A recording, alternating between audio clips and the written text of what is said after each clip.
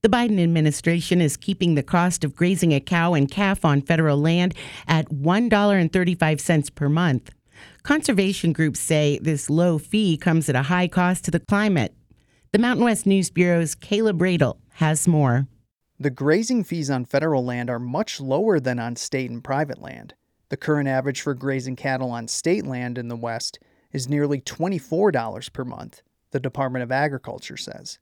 That's about what it costs to graze on private land, according to a 2019 study. Josh Osher is with the Western Watersheds Project and says the federal fee should be much higher. The low fee allows for ranchers to graze more cattle, and that causes environmental damage.